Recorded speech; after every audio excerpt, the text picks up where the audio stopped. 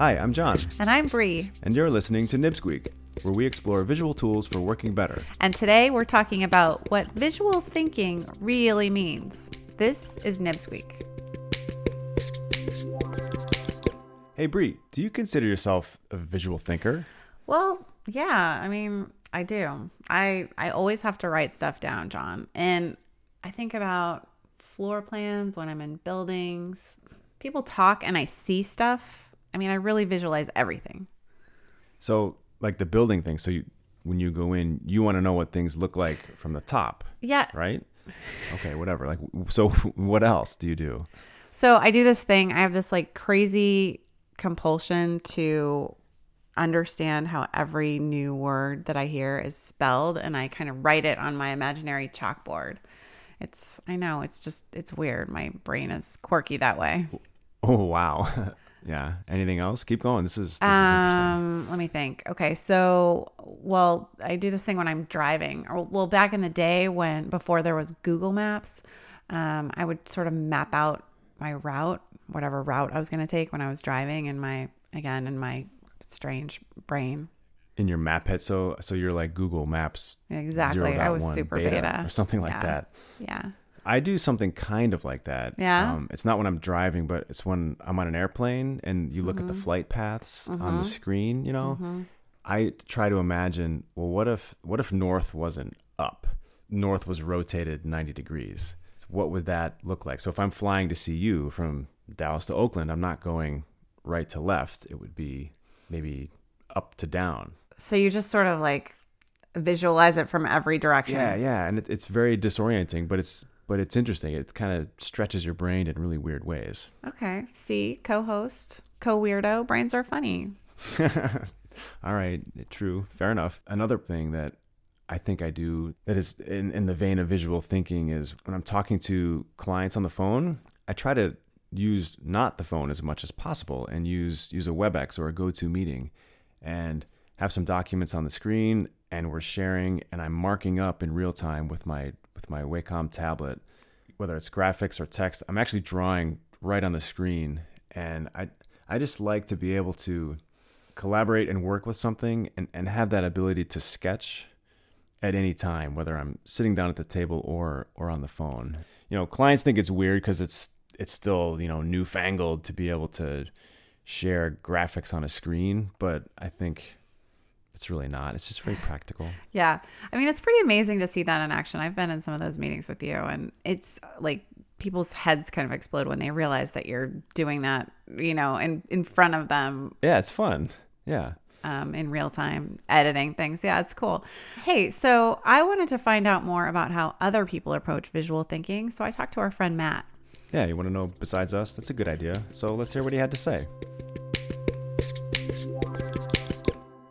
What's interesting is I have a good friend of mine who I started working with about a decade ago, and he commented on that I have this thing where I'll grab just a stack of white 11 by 17 piece of paper, or even 8.5 by 11. It's just a stack of white paper, and I'll draw things on it, and then I'll put it aside, and then I'll draw things on the next piece and keep. And so I'm. Whether that's in a notebook, whether that's on large sheets of paper, and even when I'm typing notes, it's still sketches. It's still about grabbing these fragments of things and then being able to play with those fragments again and again and again and again. Well, Matt, you and I go way back. We've known each other a long time. Yeah. And I think of you as someone who is almost like a visual channeler, like someone who takes in a lot of information that's often just not even visual to begin with. It's listening, or it's something you see, or it's a fragment like you're describing of something you hear. Yeah. And it's like you have this sort of superhuman power to create these sketches or models out of what you hear. Is that a fitting description? Is that how it works? Yeah. Is that what it feels like to be you? I'm not sure I would call them superhuman, but I think of them as superhuman. Well, thank you. I appreciate the compliment. And, what's interesting is when I first got into the field of work that we're in, the way that it was introduced to me was through graphic facilitation. And most of my work today is not about picking up a whiteboard marker and drawing on a wall, but those early days where I did that, the people that I was learning from and competing with, if you will, for, being good at that craft, had an amazing way of taking the soundbite or taking the idea and creating an iconic representation of that thing. They could draw, someone in the room would say, we need to all be on the same page about our burning platform. And they would draw this beautiful image of a burning platform that became this moment of shared memory. And everyone in the room knew what they were talking about, and everyone could lock on this idea.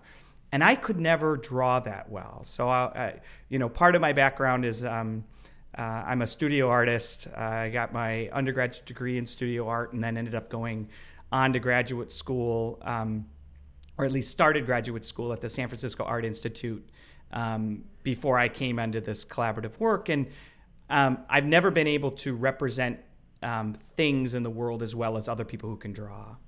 And but then is that an ingredient of the superhuman ability? How does that? Yeah, I think it is, because the reason I was drawing on these walls and what I became good at when listening to these conversations was less about the thing or capturing the soundbite and more about the relationship of things. So this notion of simple circles, simple lines, simple connections, even the relationship between words became the medium from which I started to understand the conversations. And then that's what I was putting on the wall. And that process of actively synthesizing through the relationship of things, not just the description of those things with high impact visuals, became the thing that I started to understand about myself. And maybe that's what you call this superhuman power. But I remember calling my dad and saying, I know what I am kind of moment on a train platform in Chicago. And I said, I'm a modeler. I model. And I think that's what you're talking about. That's the act, right?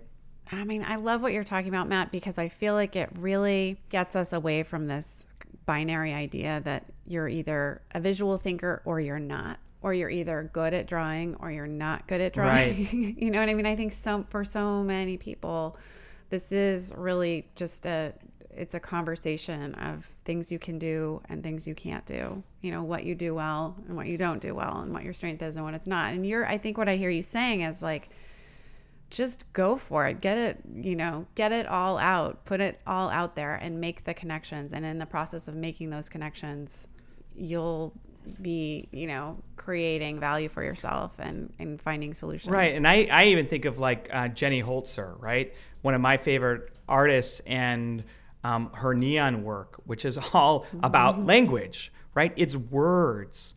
But by putting those words out in a visual way, those words have different meaning. And so being a visual thinker can easily be writing one word on a piece of paper and writing another word on a piece of paper, and then asking yourself to write all the words between those words that connect those words and make those words work together. And so I want to get beyond this idea of the iconic, scribing or visualization that I think a lot of people think of, to all visualization is taking the stuff that normally rattles around in our brains and putting it down on paper so we can look at it from a different perspective than the way that we just configure it when it's in our heads.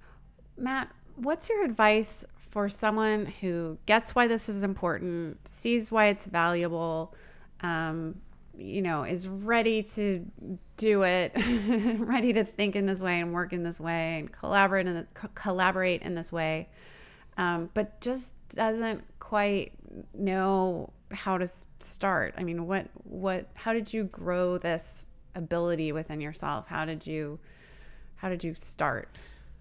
I think there's a couple of, tactical answers, right? Grab a sheet of paper grab a couple of different colored pencils or markers or whatever you like and just practice, right? That's a very classic way to start from a tactical standpoint. And there's a good friend of mine who, and I wish I had his article and stuff as well, but I think the better answer is to let go. To let go of all of the things that tell us how we should show up in a room, right? And just to allow yourself to put your thoughts out into the world before they're finished. To allow yourself just the room to play with your ideas in public, to not to edit before we engage with other people. And that's maybe the more difficult skill set. And, I had a mentor, his name was Richard Flagg, and I was probably 10 years old when he started engaging me in what he would call think out loud sessions. Let's just go think out loud for a while. This was somebody who my father knew. It was he was the owner of a tannery, but he also happened to be an artist in his own right. And my dad would go over to their house, bring me over, and we just sit around and we talk about things. And I think that you have to practice that skill set. The skill set of thinking out loud, of being okay with letting go of your ideas before they're perfect. And when you do that, I think that there's another piece, because it really ties to this notion of listening. It's not just your ideas that you want to put out there. You want to take all ideas and put them out there.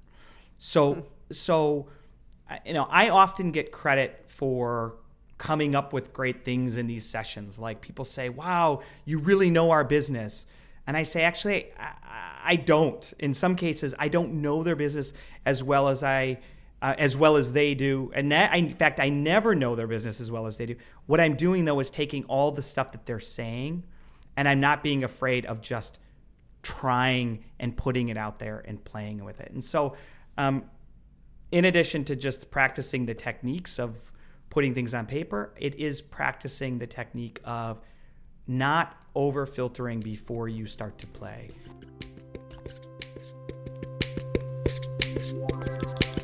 That was our friend Matt Saia, CEO of Collective Next and visual channeler of ideas. I like that. And I think that's kind of what we were getting at before we listened to Matt there, when the weird stuff that we do in our brains, the act of putting that on paper. So Matt said he likes to just grab a stack of paper, whether it's big paper or little paper. That act of just getting something out, whether it's not even half right or a third right, and sharing it with someone else to help you learn and to make your idea a little better, I think that's the point. And, John, I wanted to ask you the question that I asked Matt. As someone who is fluent in this visual thinking ability, what would you recommend to someone who gets this whole concept and is interested in learning how to do this better, but doesn't quite know how or where to start? Yeah, that's a good question. Matt had a lot of really good ideas about putting your stuff out there. It doesn't have to be perfect, etc. Yeah. But let's talk about some real practical ideas here. I like practical ideas. Yeah. So the first thing is just buy yourself a couple of really nice pens, some fancy pens, and an unlined notebook. No lines, no grids. Unlined, just like blank paper. Yeah, just a blank paper notebook. Okay, but wait, what if you're a tablet lover? Oh, that's okay. I mean, you can take notes in an unlined drawing app. There's a whole bunch of them out there now, and there's a lot of really good ones. But I really do recommend the analog nib manner of doing this because of the quickness and the immediacy. And if you have a pen, you can't erase. There's something to that. All right. So let's say you got your notebook. Yeah, you got this notebook, and then just set an easy goal for yourself. For a week, take this notebook to every single meeting you go to and take notes. Literally write down things that you're hearing and while you're listening, and challenge yourself to make at least half of those notes sketches of some form. Oh, cool. Yeah, and then just see what happens. Yeah, I like this idea. I want to do this. Okay. I recommend it.